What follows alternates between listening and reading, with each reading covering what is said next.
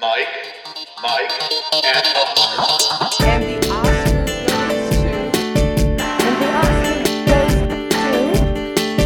the Oscar goes to. And the Oscar goes to. And the Oscar goes to. Award season recaps weekly. And the Oscar race checkpoint. And we're back. Welcome once again to another episode of Mike, and Oscar. I'm your co-host, Mike One, co-host AlsoMike on the line. And Mike, we are joined once again by one of our favorite co-hosts to kick off the Oscars road. Yeah, an annual tradition here at MMO. Ryan McQuade of In Session Film, awardswatch.com, the playlist, news, film speak. He's everywhere.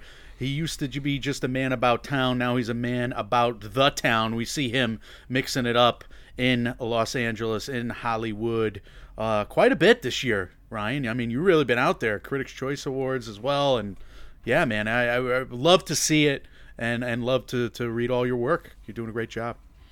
Thanks, guys. I mean, it's wonderful that your money's going to good use.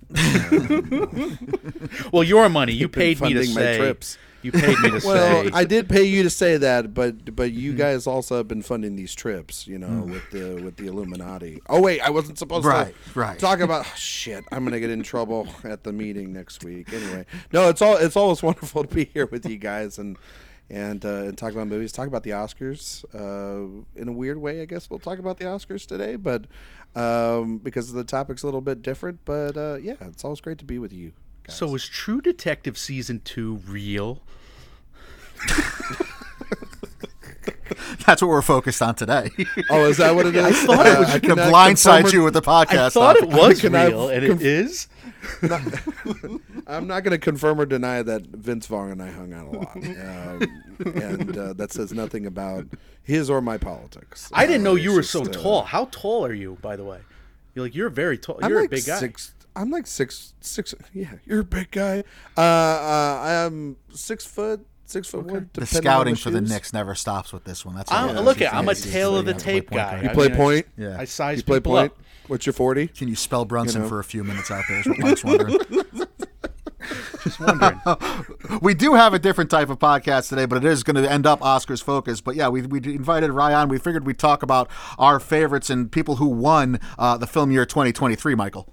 Yeah, this is a top 10 winners of the film year theme for today. It's a lead into the Mike, and Oscars, which will be not the next episode, but the episode after that. We'll probably do like a Super Bowl show, wrap-up show after this one. But yeah, I mean, Ryan, you're covering the year in film year-round like us, and wow, we're all having trouble speaking today. Or is it just me at this point? But I think I'm doing fine. I haven't fucked up at all. that's right. It's just you because I edited out my script. Oh, okay, yeah, you did.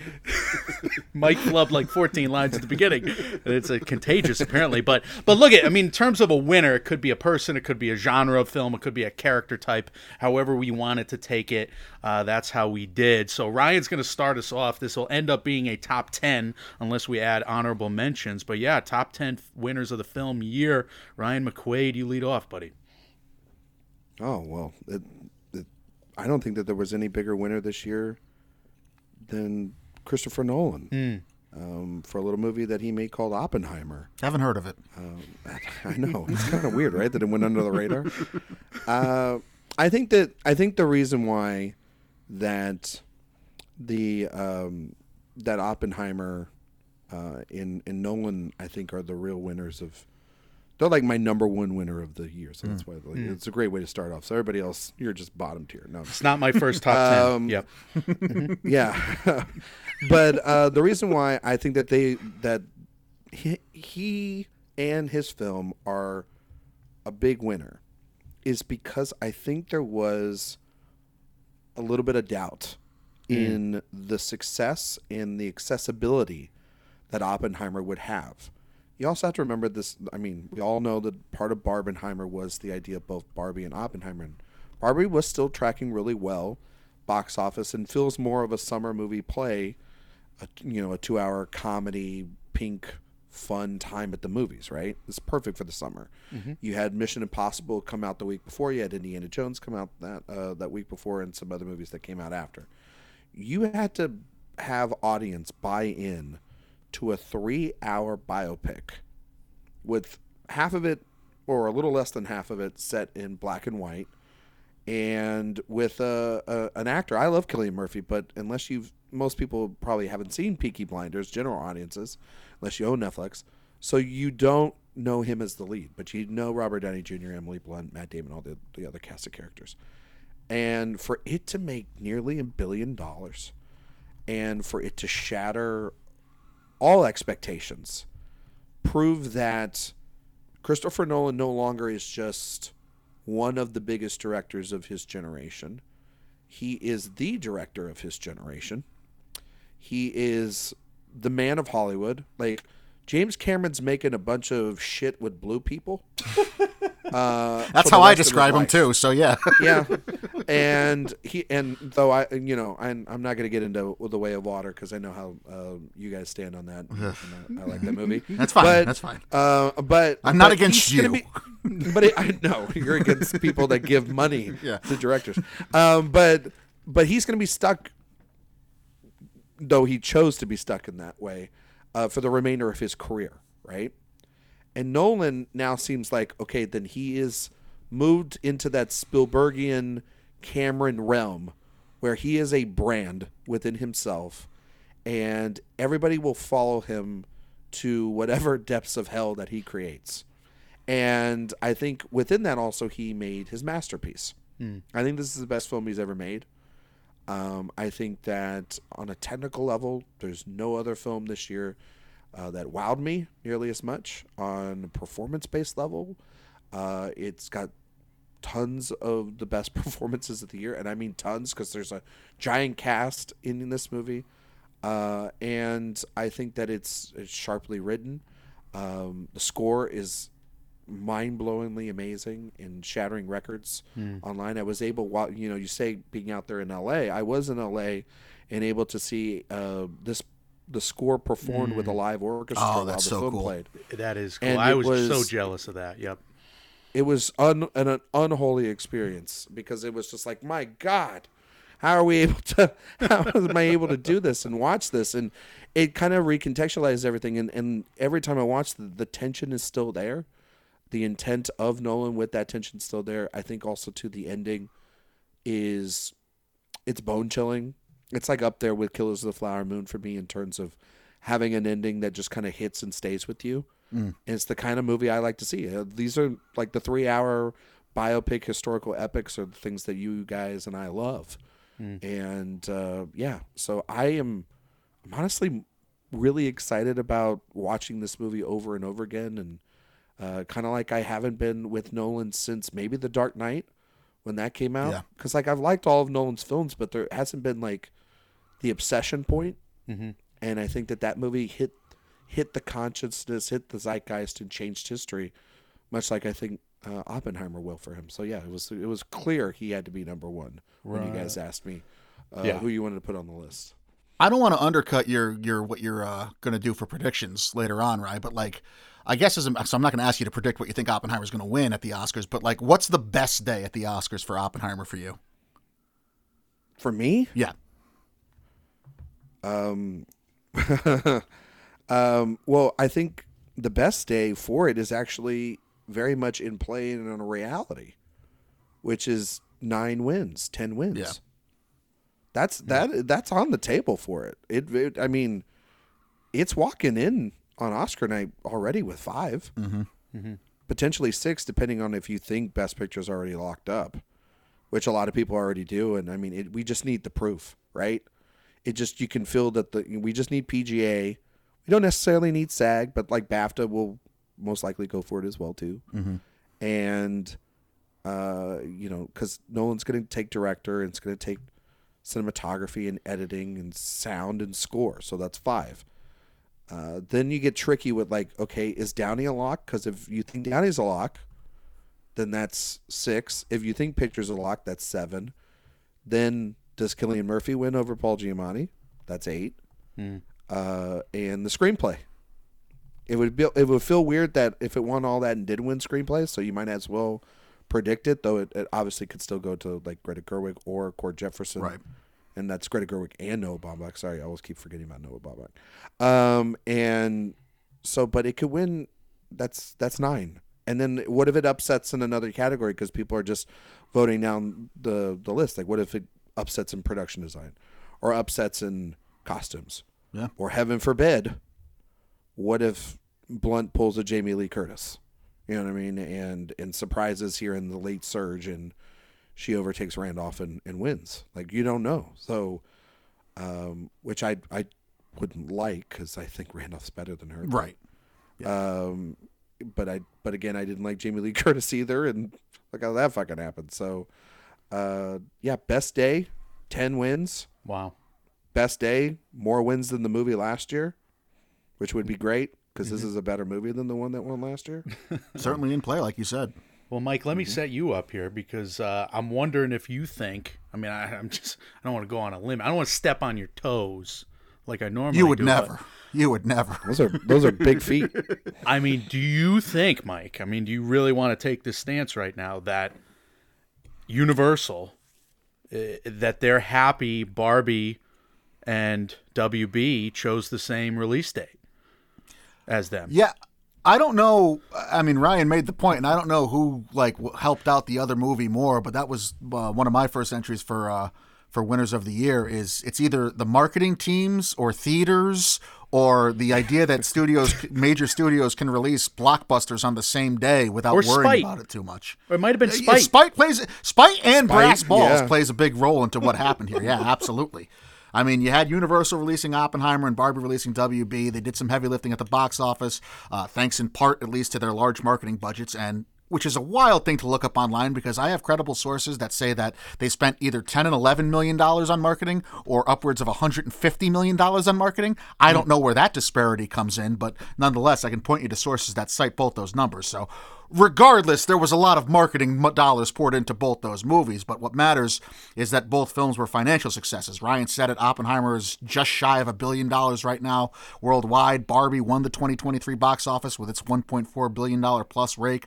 Both movies were the first pair of films to open over $80 million in the same single weekend. They made for the biggest weekend in AMC's history. They were responsible for the biggest industry weekend of all time, which didn't feature either a superhero or a lightsaber. They broke a zillion other records as well, but the most important thing they broke, at least to me, was that idea that these studios can release these blockbusters on the same day without fear. They unlocked something in social media, and it's proof that, when you become a meme, you have a lot of your work done for you. A lot of this marketing was done because Barbenheimer was its own thing. And people were able to meme the weekend coming up, and people were able to make all these different GIFs and memes. I call them GIFs. That felt dirty calling it a GIF, but whatever. Of all of these two movies coming out together. So I think there was something unlocked in the marketing, whether it is the marketing, whether it is the theaters. I think they're all kind of winners of 2023 for that reason. And yeah, it did come out about because of Spite. I mean, look at the series of events you needed in order to have the Barbenheimer weekend take place in the first place. You needed Christopher Nolan and WB to have their big falling out. You needed Christopher Nolan to negotiate basically a hard and fast date with Universal and all the bells and whistles that he got in his deal with Universal.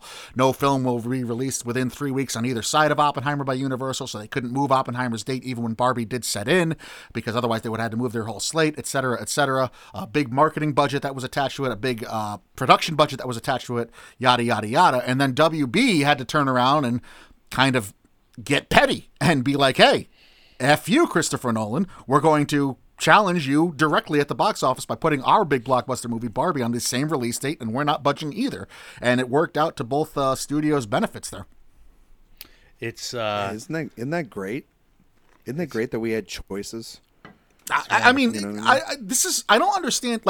People will cite, if you look up marketing articles on these two movies, they didn't share they didn't split the audience. They weren't able to cannibalize the audience. I think that's BS, because there were how many of us spent the weekend at the movies? All right, I'm going to see Barbie first, and then I'm going to see Oppenheimer, or vice versa. So yeah. You didn't split the audience. It was the same audience going. You have to have the goods. You have to deliver. Obviously, both movies need to be good enough to stand on their own to draw in people. But if you have those, regardless of what the audience is that you're going after, I think it's going to help in the long term. And I think Barbenheimer kind of proved that. Yeah, I mean, also to your point, and not to steal something off of your lovely worded spreadsheet, is we've seen this happen before in history with Christopher Nolan movies going up against other things.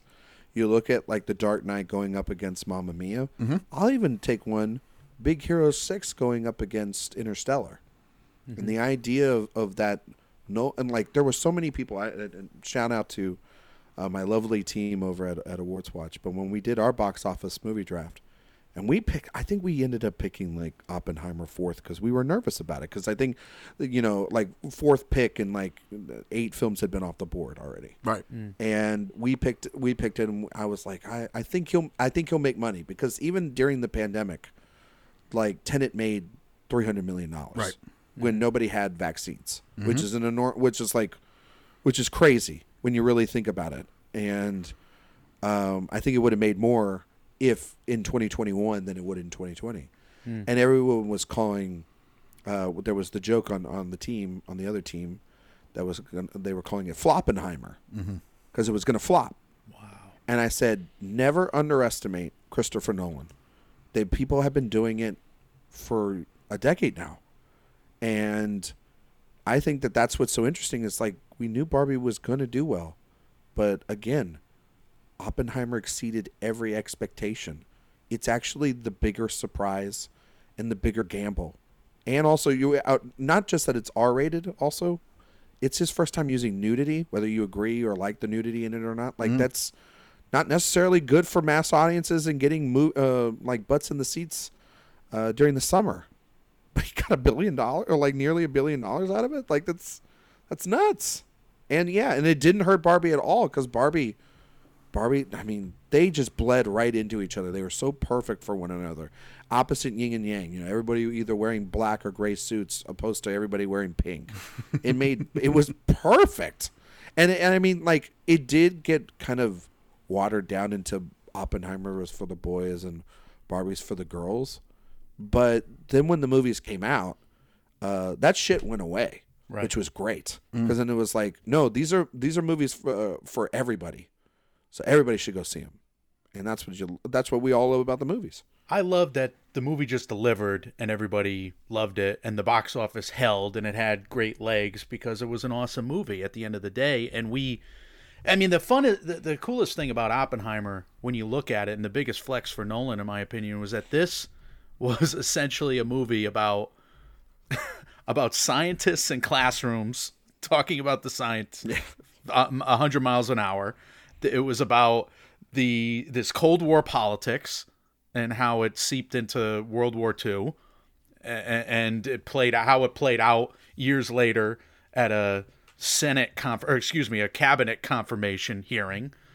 And there was the trailer sequence that sold the movie about the testing at Trinity, but that was only a small portion of that film. And it opened the movie, but I mean, that movie was just people in rooms talking for the vast majority of it. And I remember after I saw it, Mike, I was like, I can't believe this is what the movie was. And yet everybody still loved it. I was almost worried, and I should not have been worried. It was still an awesome movie. I was going to pick originally. It was one of the winners. I forget her name, but the producer at Universal that Christopher Nolan and his wife keep shouting out every time they win an award, because she sounds like she was most responsible for pushing it through. And yeah, I mean, to have that pitched as a $100 million movie and think that you can make money off it at a major studio where it is just that, where it's just people talking, it's wild. But obviously, a huge success. So you did the box office draft there, Ryan. And Mike, we haven't done our year in preview series yet, but I've been looking through the calendar of upcoming films, and I don't think there is a Barbenheimer coming up next year. The closest I could get was Furiosa and Garfiosa, which our friend Andrew Morgan at Recent Activity wanted to call Furiosa. Because I think I like that. Yeah, I mean, he did make a case for it, but I mean, if you got that's where you have to show up to the Mad Max prequel eating a tray of lasagna.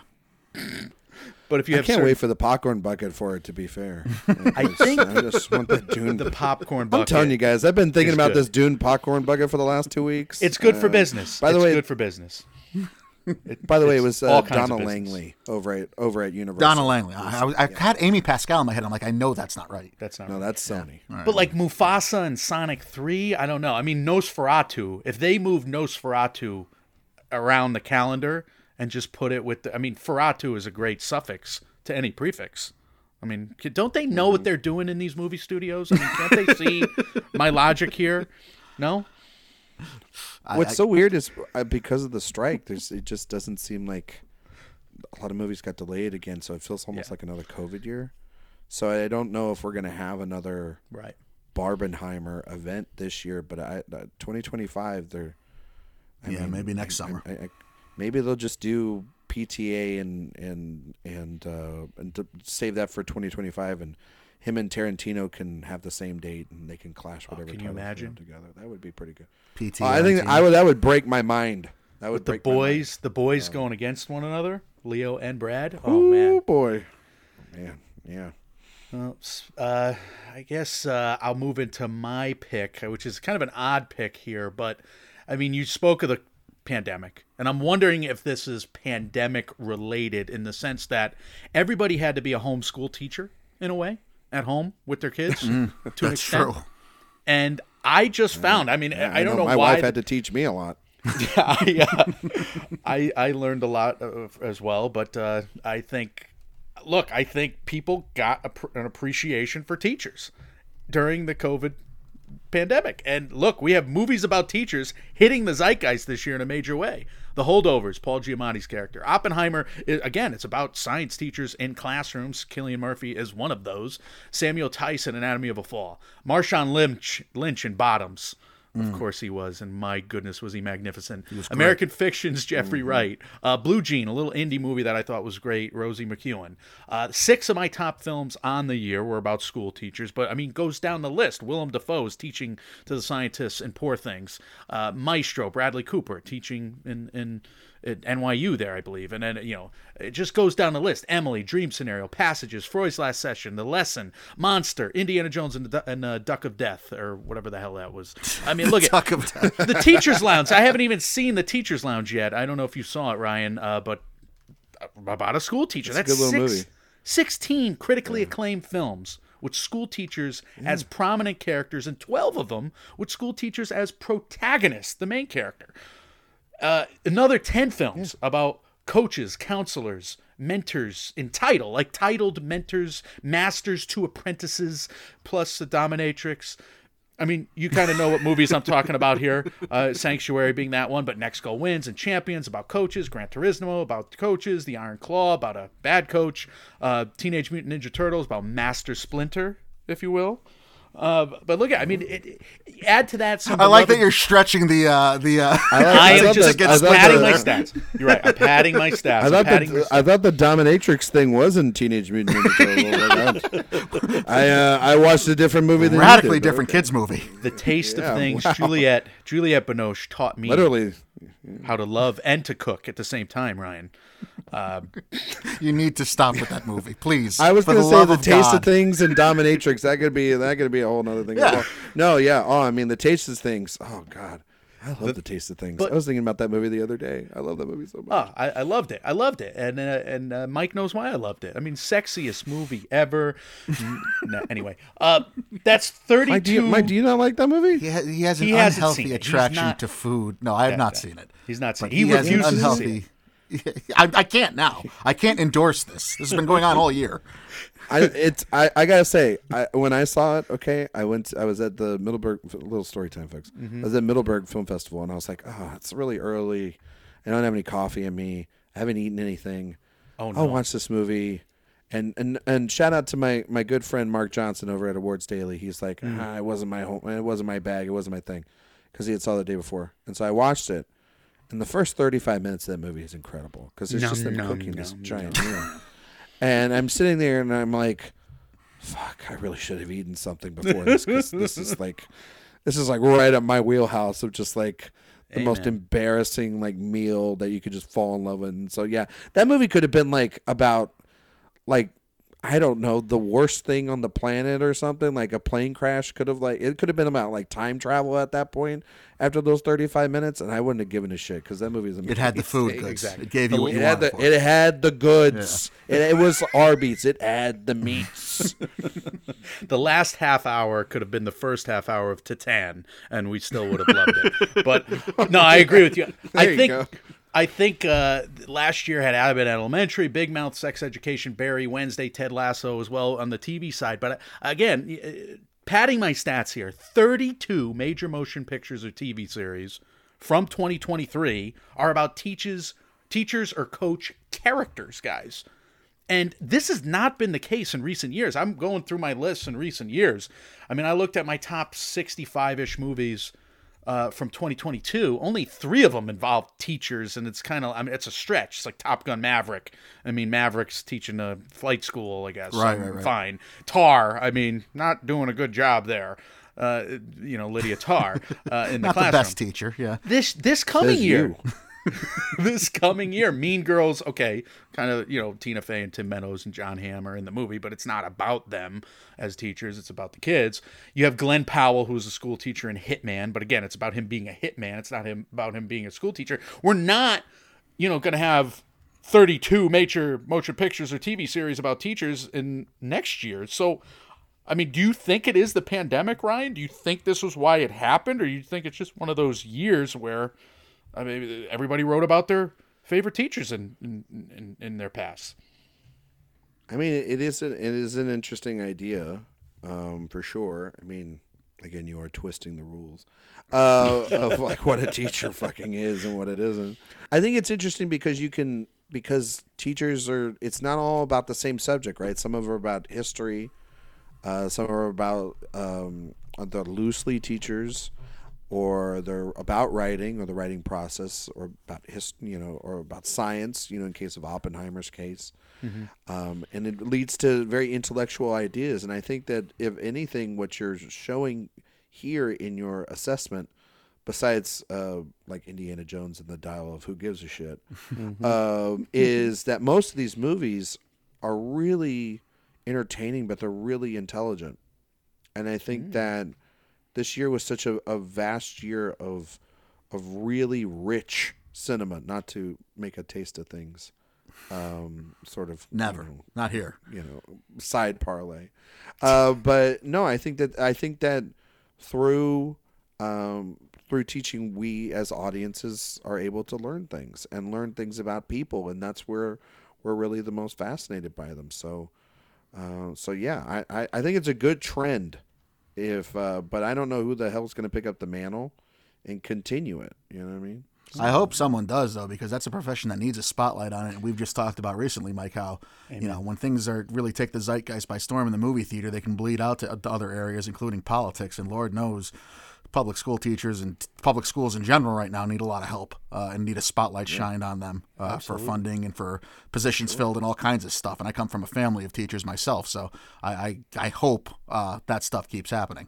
Do we think Giamatti gets a boost? He has made his campaign when it's not about, cheeseburgers, which it should be. I have no problem with this. But when it's not about In-N-Out, Giamatti has gotten on stage and he's thanked teachers, and he comes from a family of teachers as well. And in New Haven, Connecticut, by the way, there, Ryan. I mean, do we think Giamatti is, is he hitting the zeitgeist a little bit with that campaign, with that narrative at all? Does that help him? I think he's hitting it because he's hitting on things that are nostalgic, and that's what is like so great about The Holdovers, is that it's the right form of nostalgia. Rather than being an obnoxious form of it, and it's a movie that knows what it is. It's not trying to be anything else, and that's okay because it's still really good.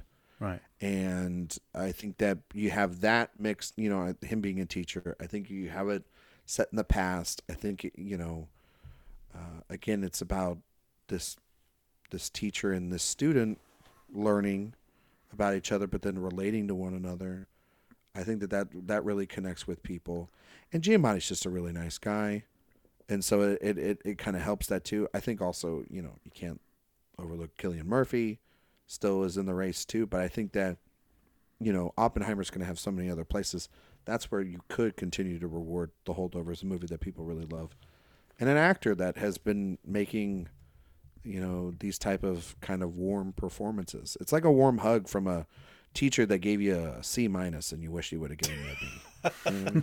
Well, I tell you, movies about lessons learned outside of the classroom, obviously with the structure of the character's title, worked through the movie. But I mean, Blue Jean, Outside the Classroom, obviously the holdovers as well. I mean, they had to go to Boston, etc. So that was cool to see. And speaking of Outside the Classroom, I mean, Anatomy of a Fall, about a homeschool teacher there, about a college professor, featuring your number 4 here, Ryan, or your number 2, our number 4, and the winner of the film year. Yeah, the next person I have a person here, but I think this person had a really big year, and then when you look at like the Oscar nominations, they have an even better year than you could have possibly imagined, and that's Sandra Hüller, who had 2 films come out this year. They released out of Cannes, and they were the top 2 films of Cannes. Yeah. An Anatomy of a Fall and The Zone of Interest.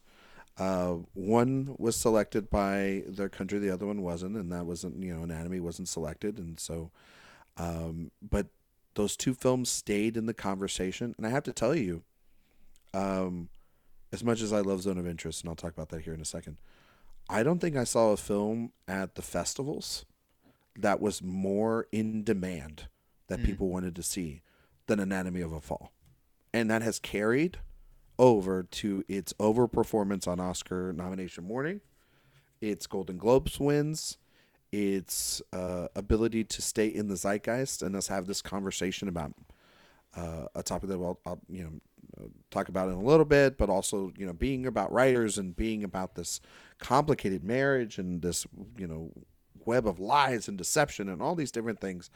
And she is at the center of it, and she is absolutely incredible, gives one of the best performances of the year, deserved that Oscar nomination alongside her director Justine Triet for director and writer in the film.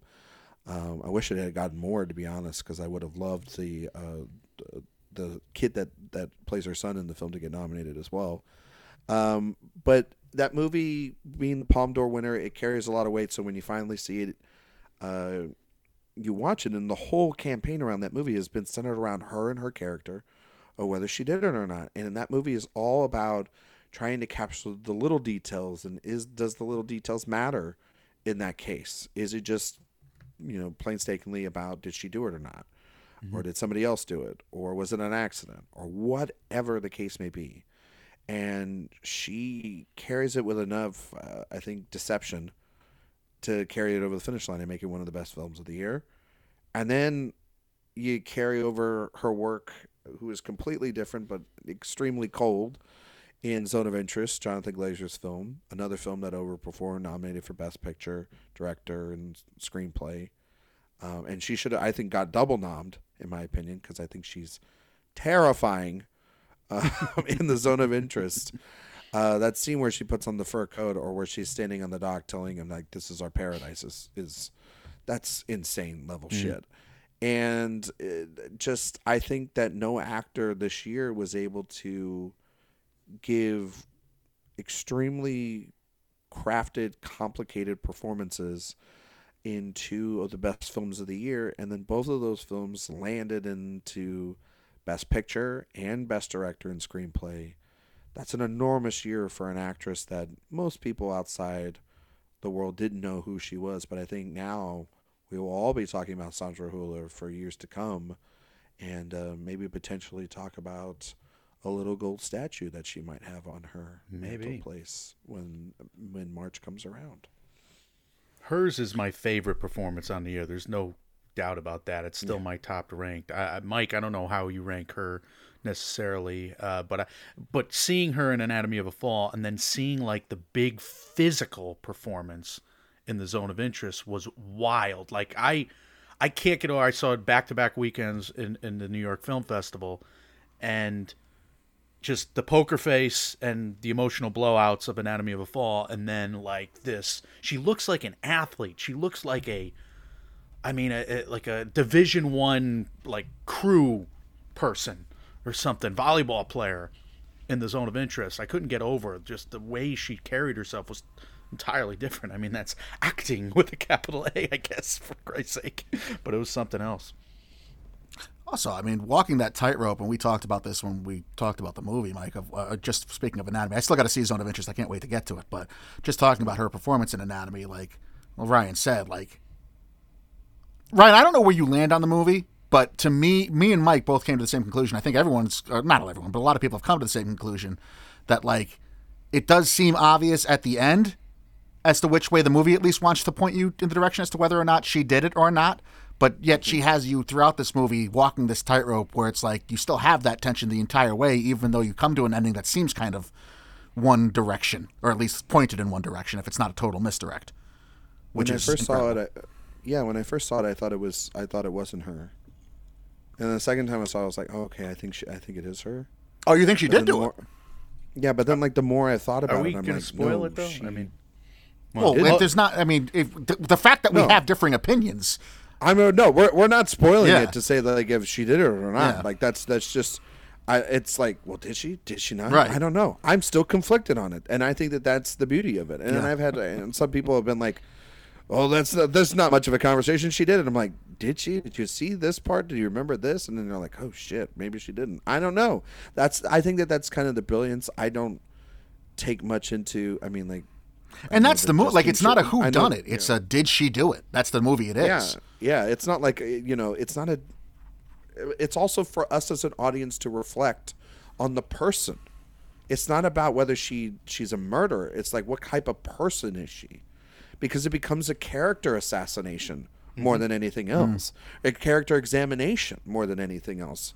And it's not even about how she is as a mother. It's how she is just as a human being. That fight sequence that she has with her husband, that we see, that the audience, that the jury doesn't see, that the people in there, they only hear it, but we get to see it.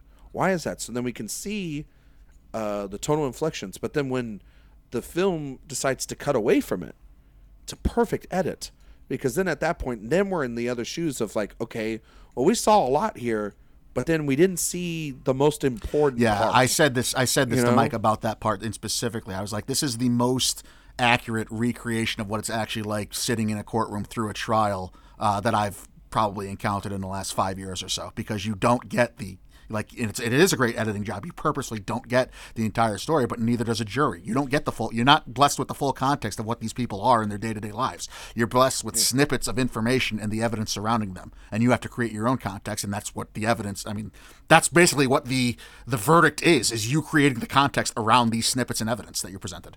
It was a great job by Trier. Well, I mean, aggregators, if you're listening, both of these guys are behind the fact, and Mike's going by a pseudonym, so you just got to go with Ryan McQuade when you say, some murder is actually love. I mean, we agree. We agree here. Mike, I think Film Twitter was about to murder out of love after the Barbie snubs, and you can set all of that right. You can set all of that to in a better place. We don't have to. We can just keep the controversy going. I was going to say, we all know I do speak for Film Twitter, so this feels right. So I like this is a special film year, and you can feel that by the way we're talking about this, because there are such obvious winners, and there's like a list of them, and this is of course Anatomy of a Fall is a huge winner. Of course the Oppenheimer and Nolan, of course Greta Gerwig is a huge winner, and Barbie is a huge winner. And I'm not going to spend a lot of time on this entry. It just had to be mentioned, but there's not a whole lot more context I can bring to the situation anyway, because it's had rightfully a billion words written about it. But I just wanted to run down some of the records broken by Barbie, by this female-helmed film, by Greta Gerwig's masterpiece, basically. Biggest opening of 2023, biggest opening by a female director ever, highest opening for a non-sequel movie, career high openings for both Margot Robbie and Ryan Gosling movies, biggest opening for a movie without IMAX, biggest opening for a toy-based film, which sounds ridiculous, but then you remember that Toy Story exists with 18 sequels, so that's not really a small feat. It was Warner Brothers' biggest first Monday box office ever. It was the biggest Warner Brothers opening ever. It was the most successful Warner Brothers domestic film ever, most successful Warner Brothers worldwide film ever. It's tied with Deathly Hallows Part 2 for the fastest a WB film has ever broken $1 billion. It took just 17 days for this movie and that movie to do it. And of course, it's the highest grossing film ever by a female director. And all of this is thanks to Greta Gerwig as director and the work she and producer Margot Robbie did behind the scenes to clear the hurdles put in place choice by not only WB, but also going back and forth with Mattel and getting this film made at all in the first place. You could throw Billie Eilish and her success into this as well, as, I mean, she seems poised to win her second Oscar at such a young age, but that's also going to roll into my third pick for winner of the year, which I'll get to in a little bit. But we couldn't talk about winners of 2023 without talking about Greta Gerwig, Margot Robbie, and Barbie overall, just like we couldn't without mentioning Oppenheimer, which Ryan did. Awesome. No, agreed. Word. Amen.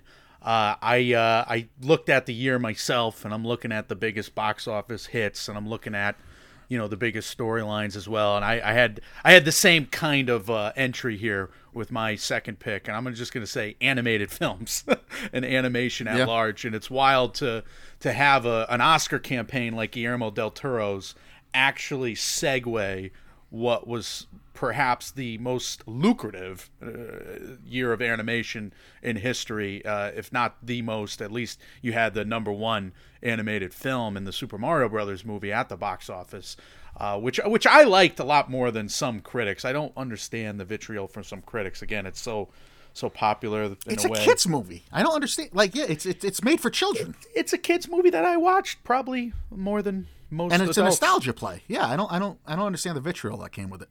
But it's been a wall to wall, a really awesome year for animated films. I mean, Suzume, the Magician's Elephant, or the Elephant's Magician. I keep getting that title confused. It's one of them.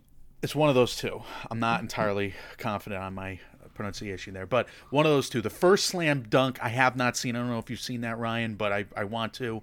It's coming on VOD at some point. But that was a big hit. First Slam Dunk? Yeah, I hear it. I hear great things. Some people have it highly ranked in their top 10s, but I don't know. I've never heard of this. Is it starring Victor Wembanyama?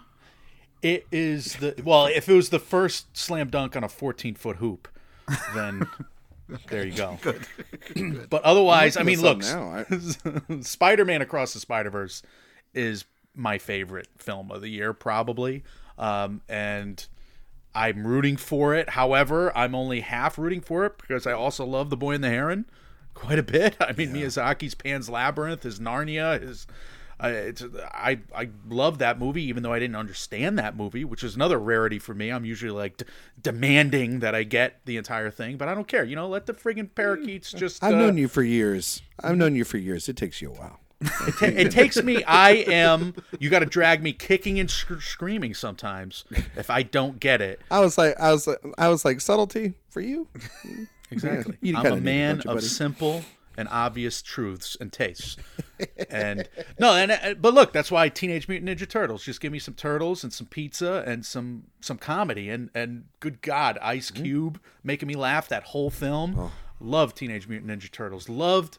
I had a Tribeca Film Festival experience with Elemental, which was a great room down at the BMCC there in Tribeca. I loved that room. It was a big premiere. It was a big fun day at the movies. BMCC sounds like you get a lot of pudding cups there. Like it sounds like a retirement home. It's a school auditorium that they've souped up. Okay, they've souped this school auditorium up. Like none other. Sloppy Joe? But is there pudding? Yeah, is there pudding? I forget what. Is it vanilla pudding? Because it's not. It's one of the only places that don't give chocolate pudding, right? It's. That's just fucking depressing. Now you're screwing. Come me on, up. come on, Bobby. You're screwing me up, and you make me want to get some pudding immediately. I want pudding now. I'm a very impressionable man, guys. Who doesn't want pudding? Right? But look, I mean, Wish, the Disney front in terms of animation was obviously a down year for them in terms of their box office, of course, because Wish was a $200 million film that did not do all that well. But I still think it has become somewhat of a hit with kids, Wish. So we'll see how it does on Disney Plus, but I think it'll play pretty well over there. I think, in terms of streaming, the Nimona, Chicken Run, Dawn of the Nugget, The Magician's Elephant, or The Elephant's Magician, whatever, they did well on Netflix. And now you got Robot Dreams kind of as this little cherry on the sundae. I mean, it was an all-time great year for animated films, certainly animated films that I like. And I can't. Super Mario Brothers is going to have how many sequels? And Spider-Verse has got at least one more. Yeah, pretty much. Give them all. Boy in the Heron's getting one. You know, it's The Girl and the Parakeet. By Miyazaki's brother, though. I will watch It's anything by else. his son, and it will not be good. Right. I will watch anything else he wants to do. But yeah, man, I think Yes. I think it was an awesome year for animation, and you think it was an awesome year for another. It's not a movie genre, Ryan, but it's certainly a movie subject. Hell yeah, it was a huge year for this thing called marriage. Not familiar. It was well, guys. Is that what you that said like- after Oppenheimer? Is that like a podcast partnership?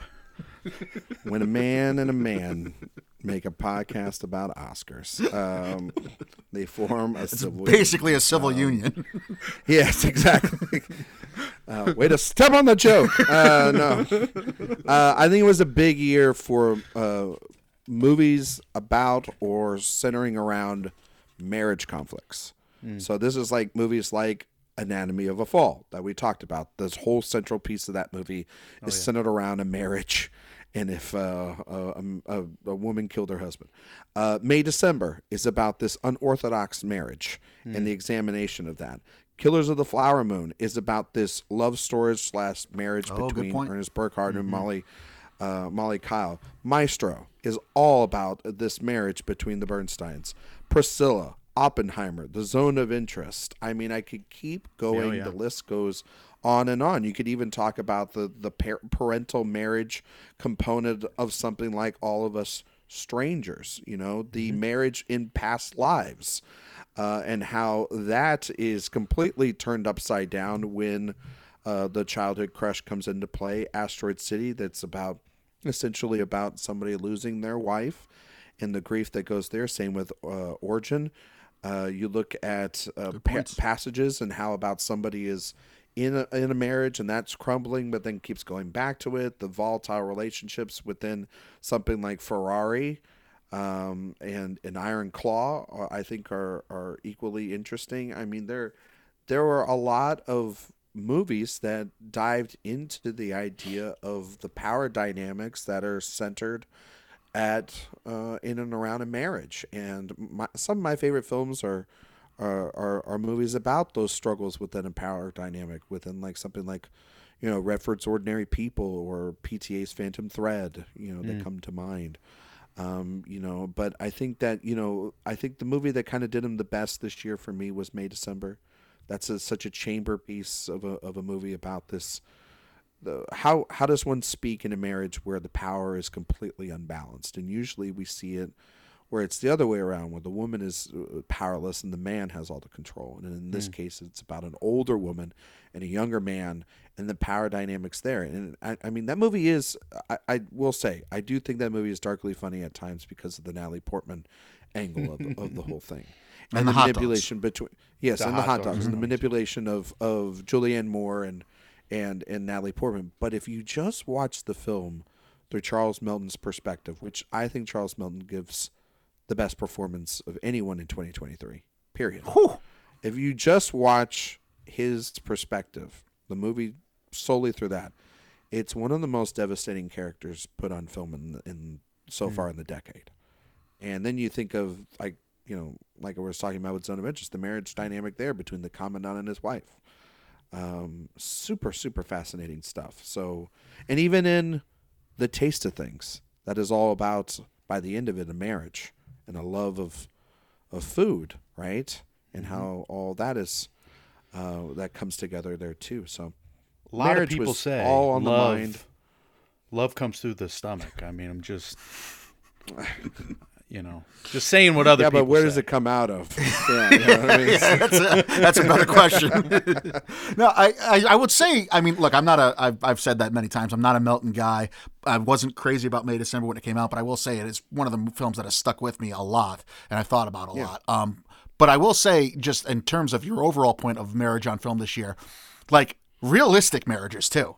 Because every marriage has their problems, and it's not like we're seeing like these idyllic couples on screen that are just going about their daily lives here. Like you have a wide, vast swath of intermarital problems that all these couples are facing. That's like makes them more relatable in different ways because you're plucking at so many different emotional strings throughout the length of their runtimes here.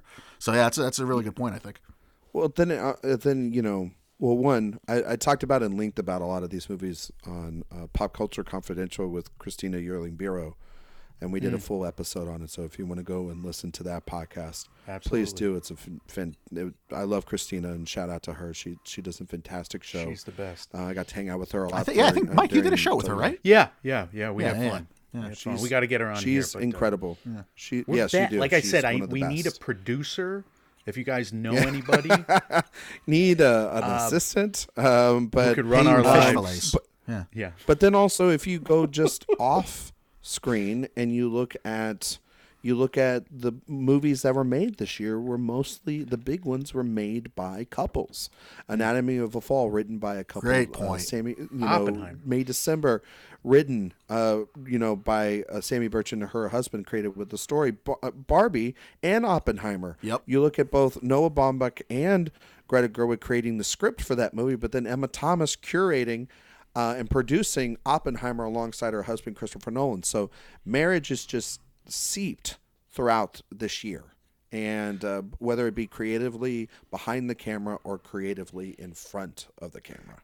I need to turn it to Jiminy Glick for a second, but why did that happen, Ryan? Was it because everybody was stuck at home for time? I think everybody was period? at home.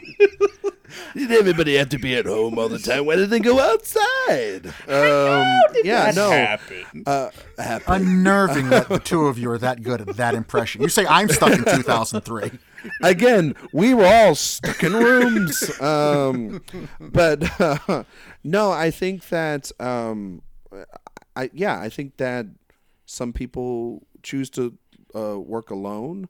Also, by the way, Past Lives, written by a woman about her marriage, and then made one of the best movies of the year. And then her husband then went and made Challengers, which is another love triangle film that's coming out this year. So fascinating stuff going on in that home. But anyway, no, I think that when you're working with your creative partner, and I think it's just different. I think that the pandemic changed us a lot.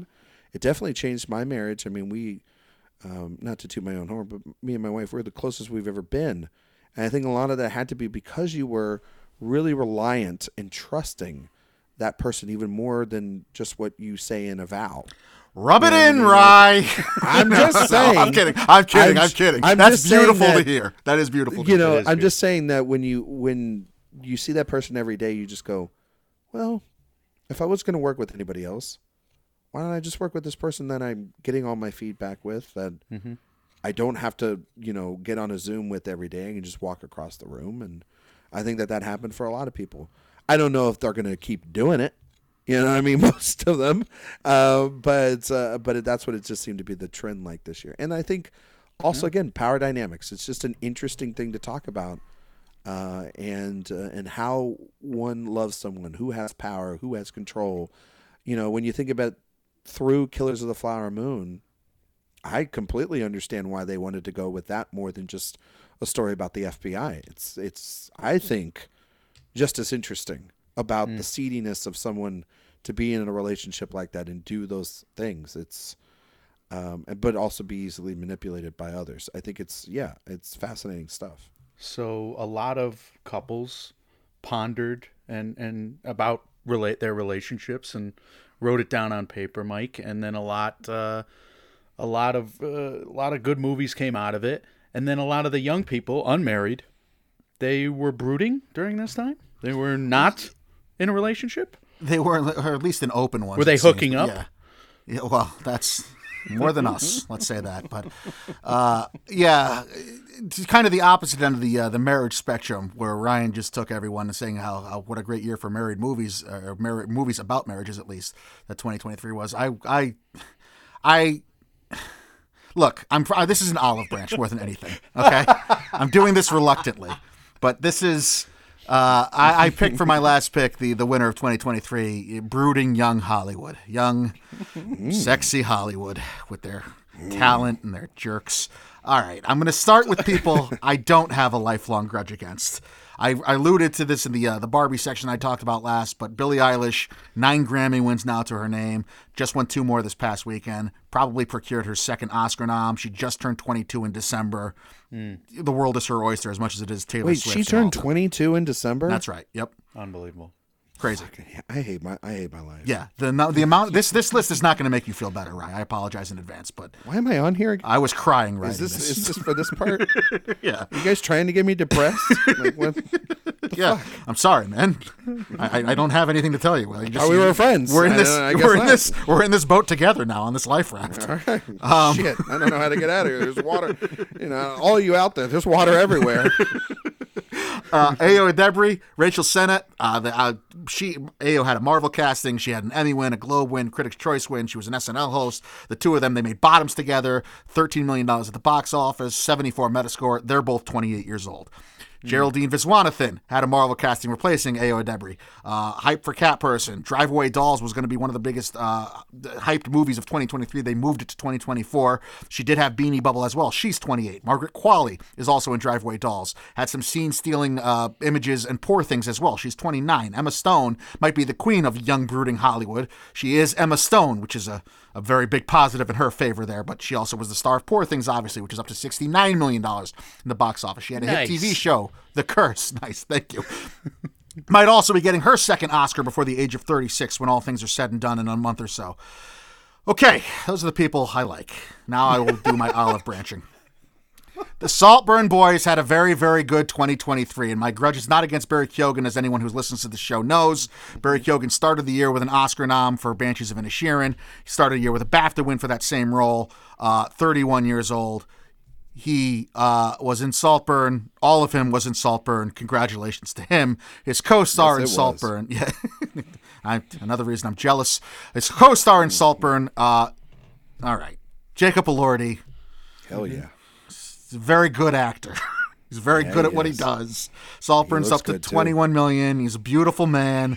$30 million Priscilla at the box office. Hosted SNL. He was funny. I laughed and I hated myself for it. Good year for Brooding Hollywood. Good year for Jacob Elordi, that jerk. I just wanted to mention that as an olive branch for the bit I've been running all of 2023 on the show. Yeah. Jacob Elordi. Good for you, man. Good for you for taking the right approach. I'm going to edit this entire section out of this episode. Also, too, you could focus on the fact that, like, if you wanted to keep going, like, Paul Mescal had another great year. Yeah. Films there and an Oscar nomination to go with. He could go, of course, also with Charles Melton, like I mentioned earlier. Mm-hmm. Good point. It was a really good year. You're pushing your luck here, Ryan. Barry and I'm just saying he had a great year. He's just locked in he's going to lock in more. I mean, it was you go on Riverdale and then try to do a performance like that. KJ Apa could never. Right? I'm waiting for the Jacob Elordi, Charles Melton double-handed feature that's coming down the pipeline at some point. I think if you had a Charles Melton, Jacob Elordi double-handed feature is what you just said. I think that's gonna send a lot of people screaming for joy. All right.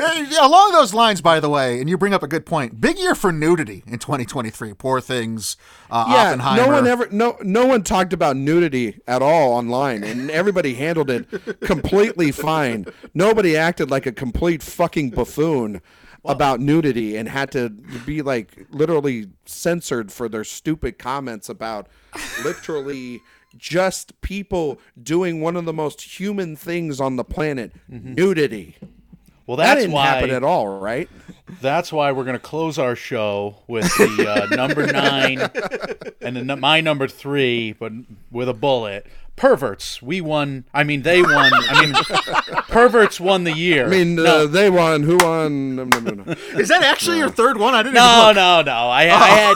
If that was, but it's good true for you. Well, we'll agree on the 10th then. Instead, we'll throw out the SAG and instead of all the Actors unions, Guild, the unions and the labor and the fists in the air. We'll just say big year perverts. for pervs. perverts won the year. Huge year for pervs. But this is what's your speaking. last pick, Mike? Speaking of olive branches, Mike threw one to all of young Hollywood because I don't know. It just rhymes with schmellishy. Am I pronouncing that right, Mike? But you've had a grudge or two. Yeah. Mike, and Oscar listeners, please get these guys a dictionary. What the fuck is going on? I am going to throw an olive branch to my co-host here and say that gamer IP, video games and movies about them, is the winner, my last winner of the year. I mean, obviously I've talked about the Super Mario Brothers movie animation record of $1.361 billion at the box office, but Five Nights at Freddy's, $289 million worldwide. The most impressive part of that is the $80 million opening weekend, day and date, with a simultaneous Peacock streaming release.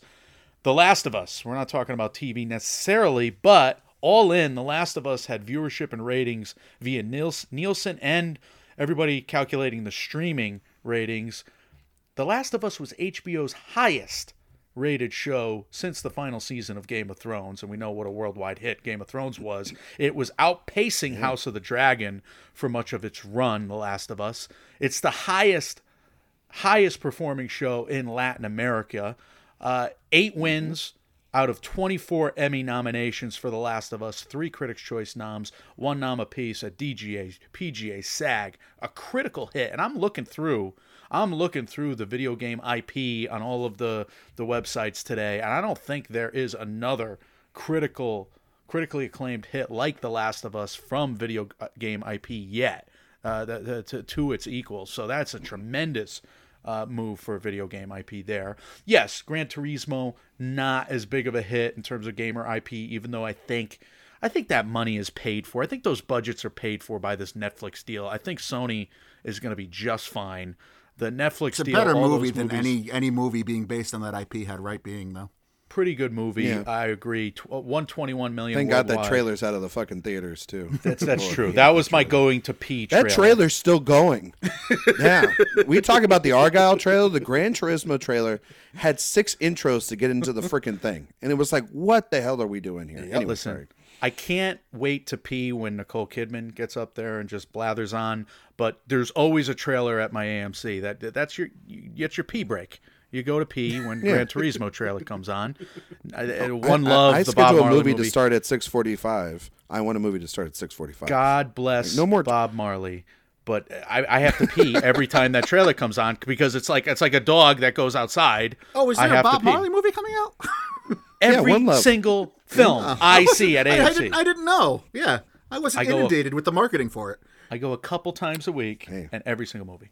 But back to my point, I mean, you had streaming and indie titles about video game IP, Tetris, pinball to an extent. I think you're going to get more of that going forward. But look, we haven't seen these. You are getting more of it. Link. There you go. But Zelda, we haven't. Movies going. Oh, I mean, Detective Pikachu 2 is coming out. Sonic is going to have how many sequels? I mean, if The Rock wants to do Rampage 2 and if Uncharted 2 wants to happen, I mean, those are going to happen. I mean, gamer IP has done conservatively well in the past. Those movies are somewhat profitable, I would say, in theaters. I'm sure they became, money makers, second and third windows and lives. But I mean, we've had a lot of stinkers in the past. I mean, the middle of this past decade, Warcraft, Assassin's Creed, Tomb Raider, those were misfires, at least in theaters. So to see the Mario and the Freddy's coming out and all those sequels that's going to happen there, Borderlands, Sonic 3, Minecraft, those are probably the next big 3. You mentioned it, Mike. Zelda is going to be a huge movie in terms of the film Twitter zeitgeist, but not just film Twitter. I mean, in terms of the internet, oh my God.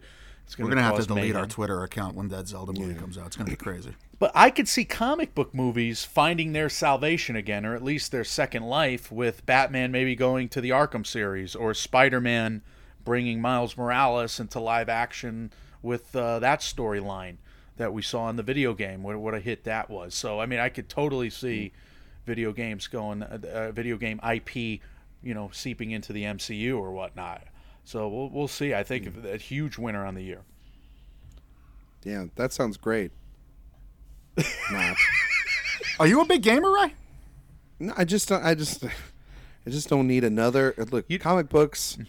Comic books did a great job this year. They started to die, and now, like the idea of video games then replacing it, it's just like, God damn it, we're not learning a damn thing from the you're idea a purist.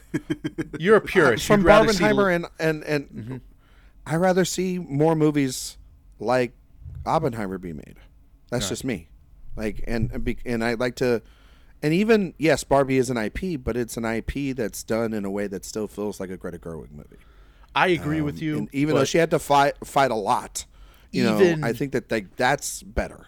Even the golden age of cinema in the the 40s and 50s, though. I mean, it was one adaptation of a hit novel after another. I know. So I mean, I know, buddy, but we've always been. I think you don't think there's room for both? I mean, I agree with you in that I want the movies to feel like original IPs, and like they shouldn't. They shouldn't just be straight from the video games. I think that there's room for both, but the idea of that, okay, well, they know comic book movies are successful, even though, it had a down year, they're still going to make them. And because they're still going to make money. And then these things start becoming successful, so then the only thing you can make is, it just goes back to the thing of, I'd like to see original films be made from original people. It's not even, you read a book like American Prometheus and you go, well, shit, how the hell are you going to make that? Or, like you see Barbie and you go, well, how the hell? Even though Barbie is an IP, that's very original. Like, where's the Barbie movie or book that had, half the fucking jokes that movie had? You know what I mean? So I just, you got to do interesting things with IP rather than just what I fear a lot of these things do, which is complete fan service for the sake of it to try to get the money and it be a cash grab. So I think that there's a balance to do it, but I also feel like we're getting away from, the reason why I like the John Wick films so much is because they created their own world, their own sort of thing over the last couple of years. Whether you think that those movies are crazy or whatnot, it's like at least they're trying.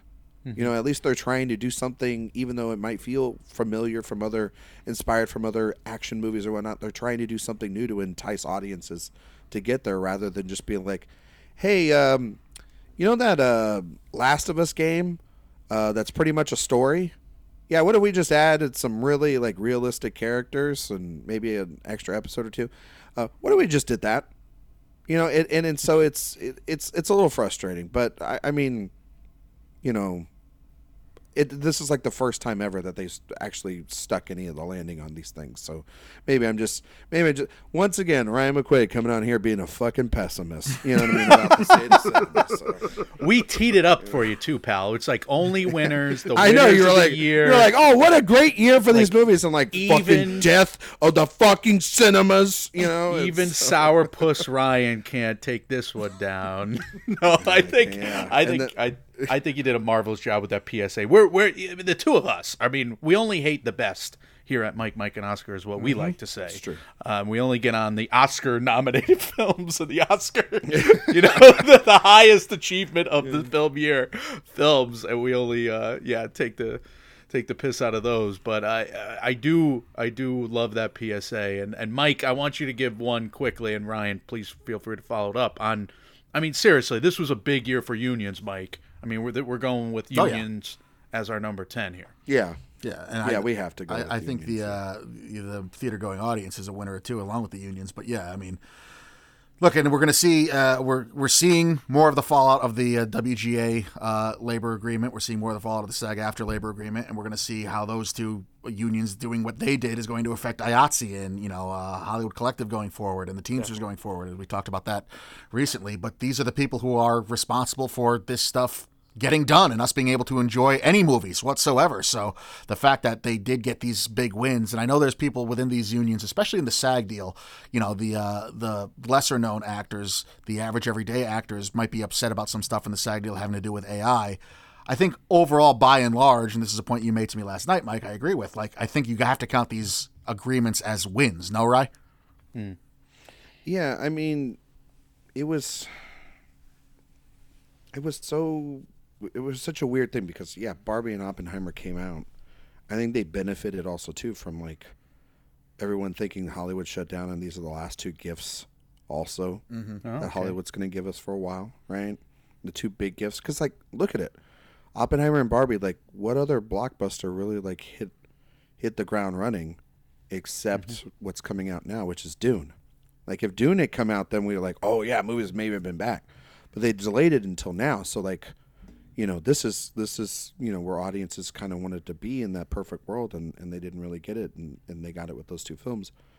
But it was, I have to say that, okay, I'm gonna say this, and it might get you guys in trouble. So sorry to you guys and your followers, but I was so fucking pissed off that Time Magazine picked a music singer who's a billionaire and had a cat on her head. I do not endorse this.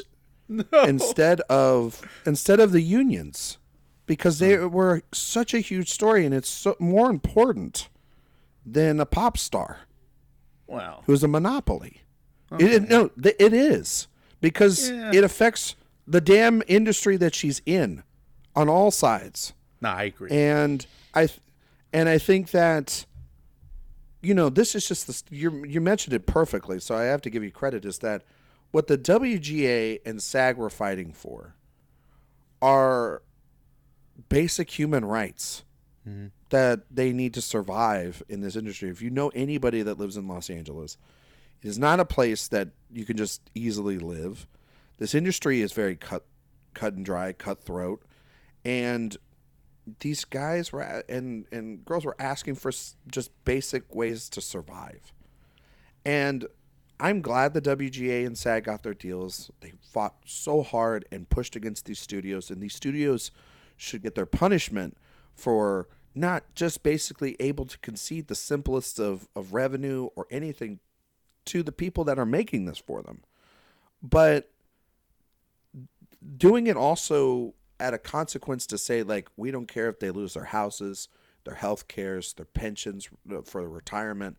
And these are the writers in SAG, let alone then the IATSE tech, behind the scenes craft people that couldn't work either, that were starting to lose their benefits as well. And I think that these studios have to learn that, yeah, we're moving in an age of streaming and we're moving in towards this and this and that, but there's still a human being factor to all this. And the AI business of it all was extremely the reason why, major companies are starting to cut all these people to go to automation. But I can tell you this, you could have an AI generated movie, but you could tell if it was crap. We can tell by movies nowadays written and directed by human beings that we know feel like it's made out of a machine and they're crap. So I think that these deals were hard fought. I do not think they're perfect, but they're good for now. And that's the beauty of it. They're only 3-year deals. So they can go back to the table and do it more and more. And honestly, it's up to Hollywood to keep, and the executives in these studios to continue to give them what they want and not move the goalpost. But I want to, when we talk about these studios, it's the big studios, it's the big streamers. Shout out to A24, to Neon, to the smaller studios that have the backs of their artists and support them. But all we know is, what we do know is the major studios have to play ball going forward. That's the only way any of this gets done.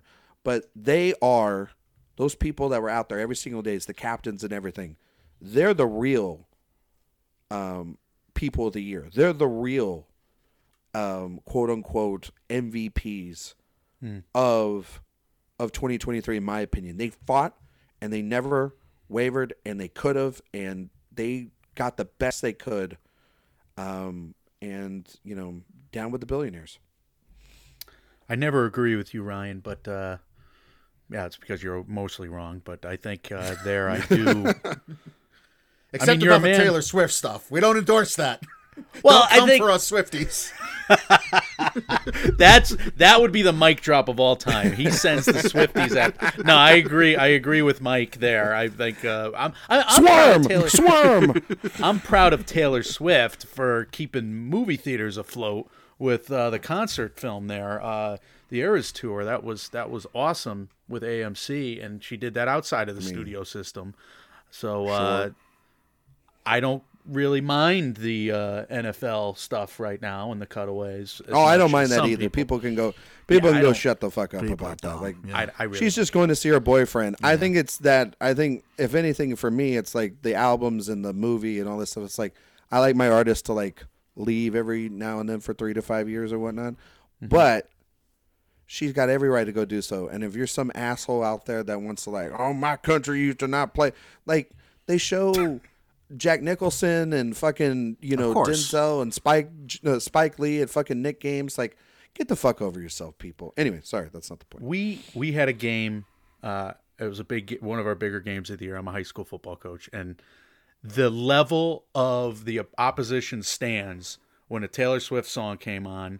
I thought the whole bleachers were gonna fall off. It's not like Texas football, Ryan, here in Connecticut, where you guys have actual stadiums. No, these are rickety bleachers, but it was full of kids, and the thing was rocking. Everybody singing this Taylor Swift song. I thought the whole thing was gonna collapse. It was unbelievable, but that's how much they love her here. You know, everywhere. I'm sure. Yeah. Anyway, unions rule. Unions do. Well, that's the bottom line of any of this, and why what I kept saying every time we talked about either the SAG strike or the WGA strike is, I mean, I don't know what more evidence you need to show the importance of unions and why they're necessary, and why if you are at any level at a job other than a C-suite, why you should want one and try to start one. But that's, I mean, it's pretty self-evident. All you got to do is look to Hollywood, and not to like the George Clooney's and the Brad Pitts and the A-listers, but look to the working actors and the working tech guys and the working set guys and all of that. And I mean, no one's going to look out for the little guy except for a group of little guys. Yep. Word. Love it. Beautifully said. Ryan, thank you so much for being here today. Words of wisdom for today: to enjoy the work of Ryan McQuade on the internet, on awardswatch.com, at In Session Film, at the playlist there. Ryan, you had one more that you. Excuse me, I'm dropping the ball here. What else is new? I do stuff over at Film Speak every now and then Speak. too. playlist I'll do it news. I'll come on any website, do anything. Just hire me. That's perverse. Yeah, over at or don't, and I just fire me. I don't know. Over at awardswatch.com. It's where most of my stuff's at. I'll be doing started in March. I'll be at South by Southwest. We've got our Awards Watch podcast that's over there. We are covering the Oscars just like you guys every single week, doing a bunch of fun stuff. I have the Director Watch series that I do with my friend and longtime co-host Jay Ledbetter. We're in the middle of a William Friedkin movie series. Nice. And we'll have a bunch of more exciting series to come this year. I've been really enjoying all of those. And you can find me on Twitter, Instagram, Letterboxd, Ryan McQuade 77. And thank you guys so much for having me. No, thank you for coming, buddy. And as always, what matters to us, dear listener, your thoughts. If you have anything you want to talk about from this episode, if I can speak once again, intros and outros are tough for me, apparently, or anything else we touch on here in the MMO Empire, as always, you can leave us your thoughts, comments, questions, or concerns at Mike, and Oscar on both Facebook and Instagram, at MM and Oscar on Twitter or X, Mike, and Oscar at gmail.com, and on Reddit. We're available wherever you do hear podcasts. And if you appreciate what we do, you appreciate what Ryan does, if you wouldn't mind leaving us and him 5-star reviews on wherever you hear podcasts, those help us out immensely. Guys, when reality sucks, you can come talk about Taylor Swift and the unions, at least with us and our friends. We are Mike, and Oscar, trying to make award season year round without the stuffiness. Ryan, thank you once again, buddy. We will see you all very soon. See ya.